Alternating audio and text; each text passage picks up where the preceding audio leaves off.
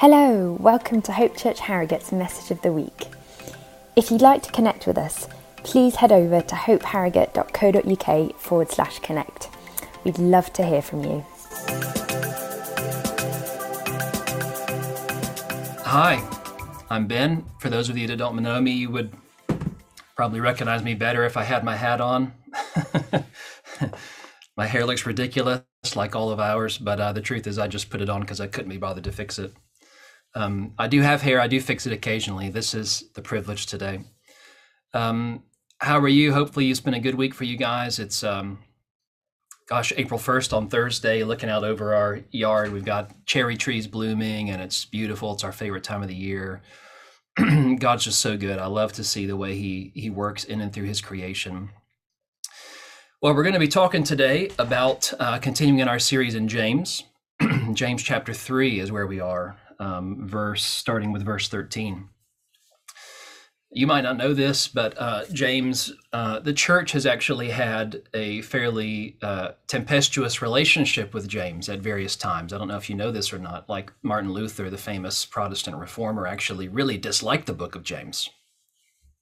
Like really disliked the book of James. And so I hope through the series, as we've been studying this, that we've made clear that, his argument was it confuses the issue of salvation by faith alone. I hope that as we've been preaching through this and teaching through this, we've made it really clear that actually that's not true at all. And in fact, it's actually quite a simple lesson. And if you zoom out to the 60,000 foot view in James, his lesson, his message, his story is actually quite simple. And I'll tell it to you now. You ready? 500 years of church conflict resolved on this Sunday morning. You ready? Here we go. Apple trees make apples. Apple trees make apples. That's what apple trees do. If you had an apple tree and it didn't make apples, or it made walnuts, or it made goats, I don't know. That was a random example. I don't know how an apple tree would make a goat, but if it did, that would be weird, right? Apple trees make apples. That's James's point, really. And we don't need to make it that complex. Heidi Baker, famous evangelist in Mozambique, said, love looks like something. And that's true for James's point. Throughout the entire book of James, our faith in Christ looks like something that other people can experience and interact with. And if not, maybe we don't have faith in Christ. That's his point. So let's have a look at the passage. Susio, if you want to put that up. We're starting in James chapter 3, verse 13.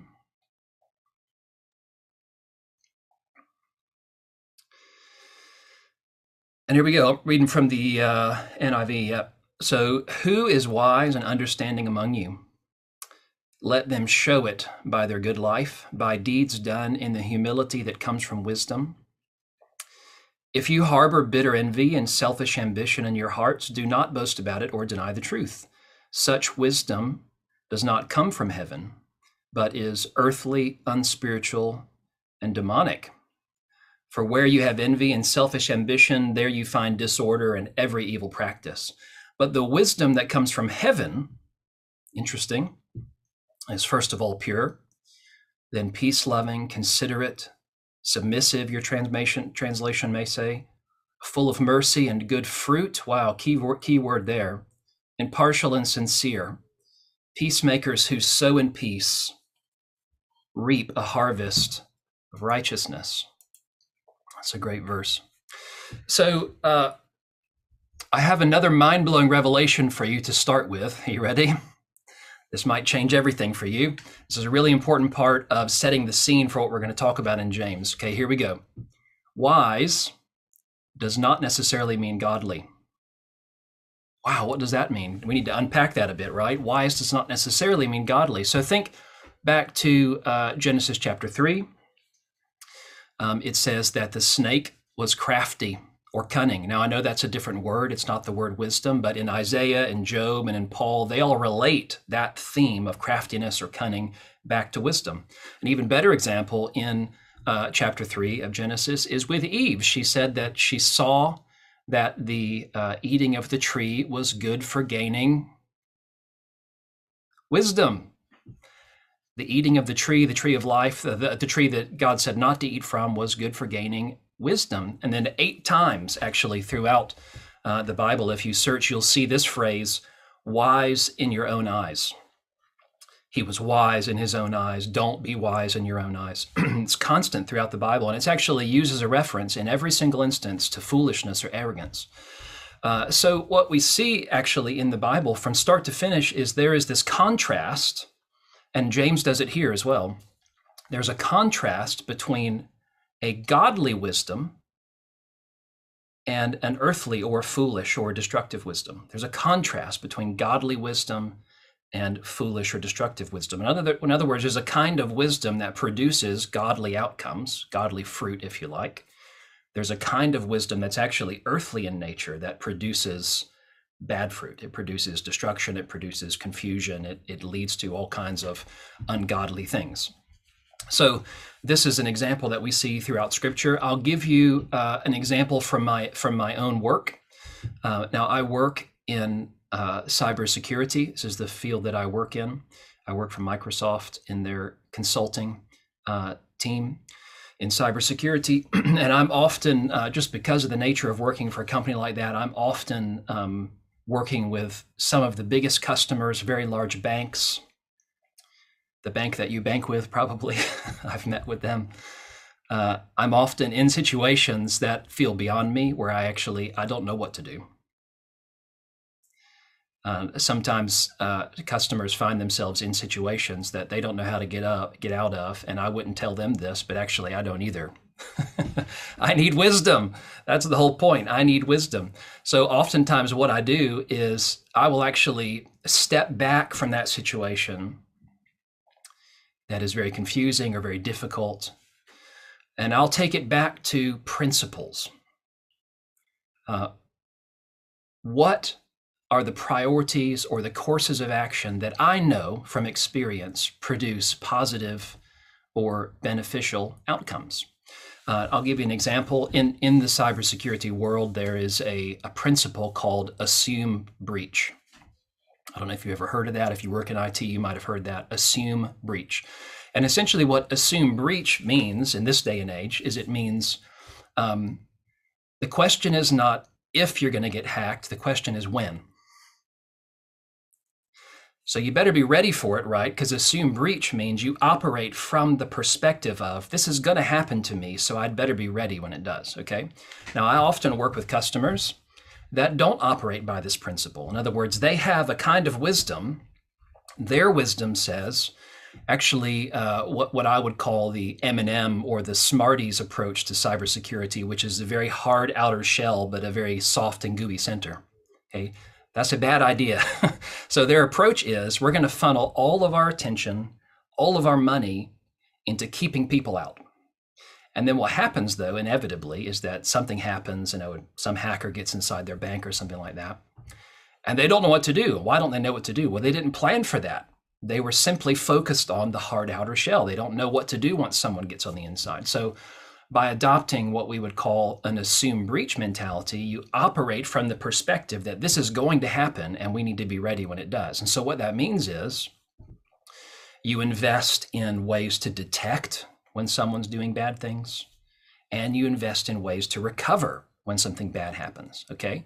So if you think of it, again, this contrast of a wisdom that produces good fruit and a wisdom that produces bad fruit or bad outcomes, okay?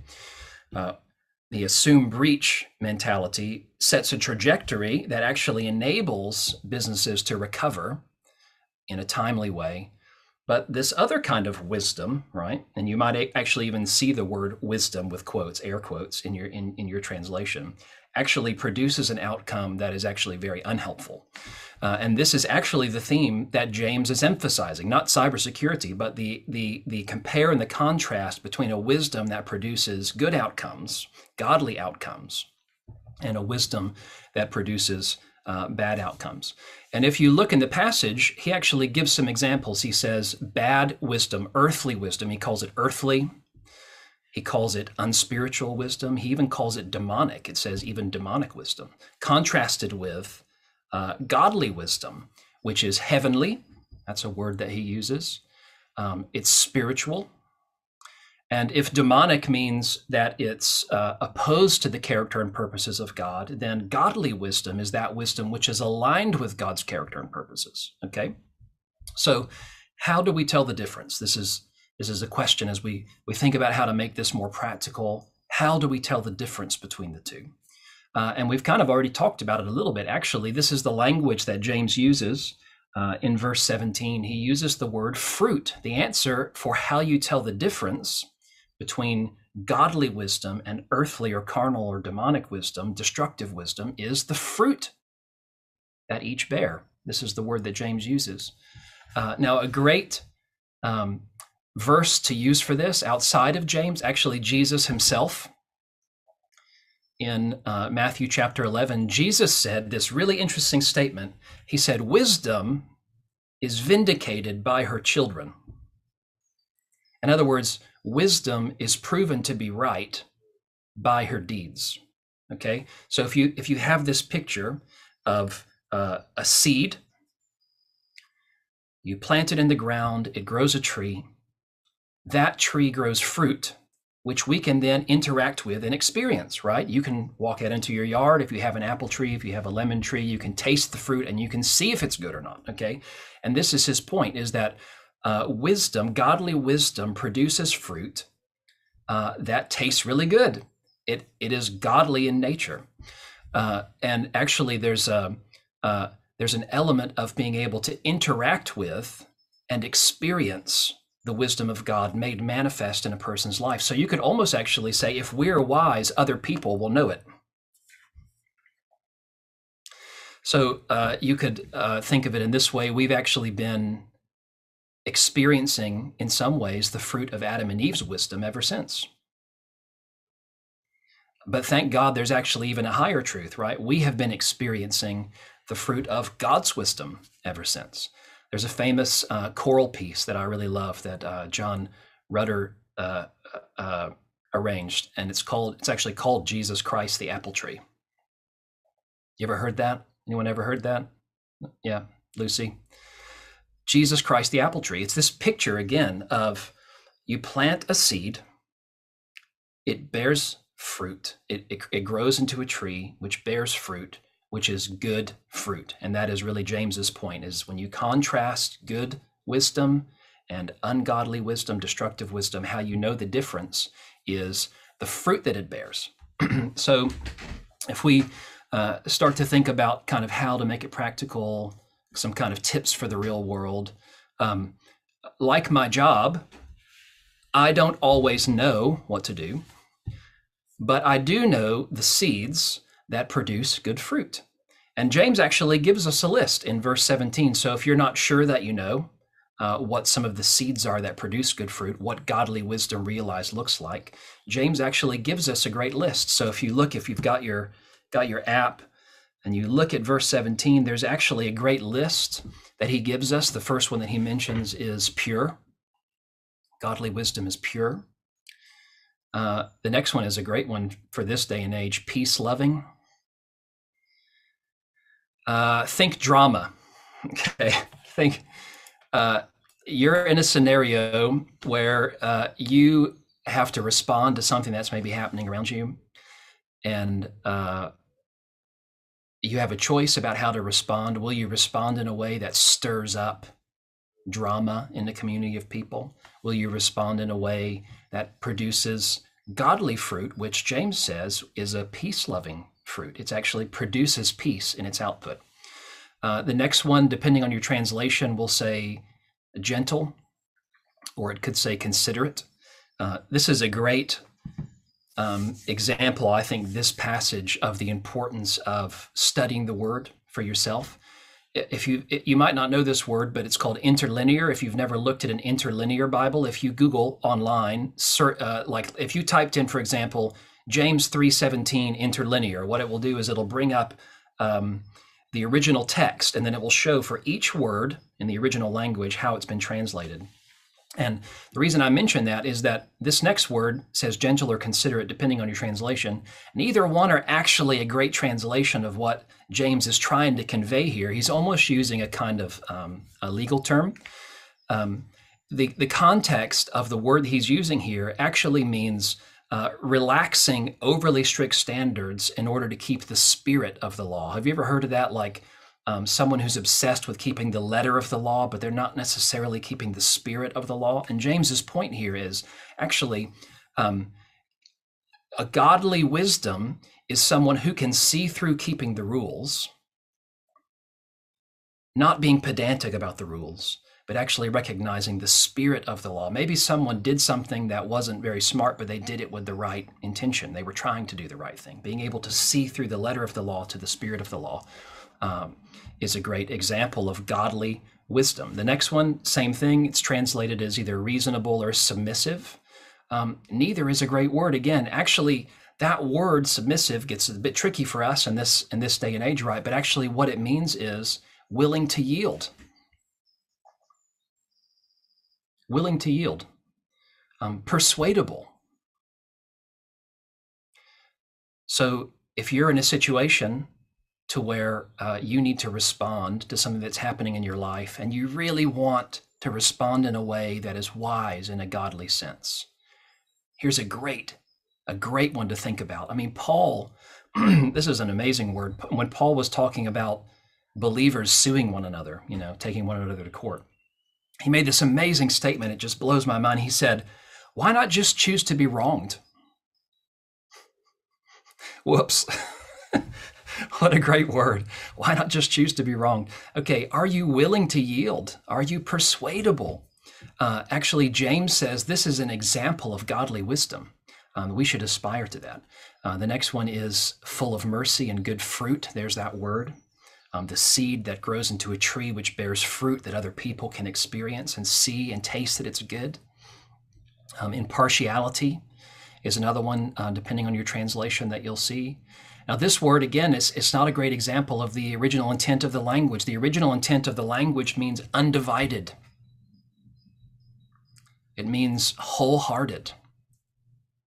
I mean, I really want the fruit of that godly wisdom in my life, don't you? Don't you want to be undivided in your devotion to Jesus? Don't you want to be undivided and wholehearted in your devotion to Jesus? I do. I want the fruit of that godly wisdom to be made manifest in my life. And the last one that James mentions, at least, is translated in the NIV as sincere. And it really means no hidden agenda, no ulterior motive. So you're in a situation to where you have to respond. You might feel a draw for some reason, whatever that reason is, to respond in such a way that you can kind of control the outcome. It's a little bit manipulative. It's a hidden agenda. It's an ulterior motive. And actually what James is saying is godly wisdom actually is that which does not have a hidden agenda. It doesn't have an ulterior motive. It's pure, which is the very first word that he used. It's sincere. It's not hypocritical. So those are some of the seeds, if you will, that James actually gives us in this passage, so that if we're not sure, we can always plant these seeds. If you plant these seeds, if you plant an apple seed, you will get an apple tree, which bears apples as its fruit, okay? And if you plant these seeds, you will get godly wisdom as the product. So how do we do it? How do we get wise? So I'm in situations all the time, as I mentioned in my work, where I'm aware, this is part of the fun of, I think, partnering with God to see his kingdom come on the earth. It's one of the reasons I love working in the business world and the marketplace, is because it's this fun experiment where you get to partner with God to see his kingdom come. But the consequence is he puts you in places because of his favor and his purposes. He puts you in places that you are very aware are beyond you. Like, you just find yourself in situations to where you're like, I don't know what to do. I don't know why I'm here, but he knows what he's doing. And it really reinforces this wonderful opportunity that we have to actually take a step back and press into that and say, Jesus, this feels over my head, but it's not over yours. And you have wisdom that you want to bring into this circumstance. And some of these seeds, perhaps relationally and things that you're working with people, actually are great seeds that you could plant if you don't know what to do. So how do we get wise? We know that wisdom seems to be a thing that great leaders value, right? When God asked Solomon what he wanted, Solomon said, I would like to be wise. So we know that wisdom is something that great leaders value. How do we get wise, as it were? Well, the first thing, I was raised in a Southern Baptist church, so I'm going to give you 3 things, and they're all going to begin with the letter A. I worked really hard on this. The first one is, actually, we talked about it in James chapter 1. The Bible answers its own questions, right? The very first thing you should do if you want to get wise, James chapter 1, verse 5, if any of you lacks wisdom, you should ask. Ask is the first word. It says, ask God, who gives generously to all without finding fault, and it will be given to you. Wisdom. I love the part here where it says, he gives it to us generally without finding fault. He doesn't chastise us for not knowing what to do. Isn't that good? Like I feel a relief in those situations when I find myself in over my head, when I remind myself that I'm not in this situation because I have all the answers. I'm in this situation because he has all the answers, right? If your kids came to you and said, Mom, Dad, would you please share some of your wisdom with me? I have a difficult decision to make and I don't know what to do. Would you chastise them? Of course you wouldn't. This would be great. It would be like, it's an expression of wisdom that they're even asking the question, right? So he gives, if we ask. So the first one is ask. The second one is accept. Accept. James 1:5, it says, and he will provide if you ask. He will provide. And I love that this theme we've been on all morning, and Adam mentioned we started it in our prayer time, this theme of the old man and the new man. When we ask for wisdom, God says in James 1:5, I will give it to you. So don't second guess that, okay? I just want to remind you that God is not in the business of trying to fix up your old man. Your old man in Christ is dead. He's not resurrecting the old guy. You're not lugging the body around with you, trying to put lipstick on it and makeup, right? You are dead. Your old nature died with him, but unlike him, it did not get resurrected. Your old man is dead. You have been given the mind of Christ in Jesus. You have been given the mind of Christ. You have been given all things pertaining to godliness and wisdom. My Father has made everything about his kingdom known to you. So when we pray for wisdom, we accept by faith, number one, that he's going to give it to us because he said that he would. And number two, that it is in us. It is in us, okay? Jesus is in us. So his nature, his character, as Adam said, we're not sinners anymore. We're saints. His nature and character, his value system, it is in us. It will come out of us naturally. That doesn't mean that we don't still have to unlearn years of bad behaviors and all that kind of stuff, but he has changed us. Our old man is dead. He is not fixing up the old man, okay? So ask, accept in faith that he's going to provide that wisdom and has provided that wisdom through Christ. The third one is act. Ask, accept, and act. Okay, so I don't know, this is you're praying, you're in a situation. I don't know if I'm wise or if I know how to draw, from this godly wisdom that's within me. You might feel like that sometimes, just being honest. But I do know what it looks like when godly wisdom is manifest. James has given us some of those seeds here. I know what it looks like when godly wisdom is manifest. So I'm just going to do those things. And it's practicing. When I'm in those work circumstances now, I often don't have to think consciously about going back to those principles and building from there. It just kind of happens because I do it a lot. So take these principles, take these seeds of wisdom that James has given us. And if you don't feel like you know what to do, you can always plant these. Act. So we're asking God for wisdom. We're accepting the reality that he is and has provided it to us. And then we're acting on on those things that he's given us to plant so that they will bear fruit that is godly and not fruit that is kind of over here and not very good. So those are the three things that we talked about today. I think it's been a really fun study through James. It's one of those books where you read it again and you're like, oh, I forgot that verse was in James. This is great. So I hope you've been enjoying it.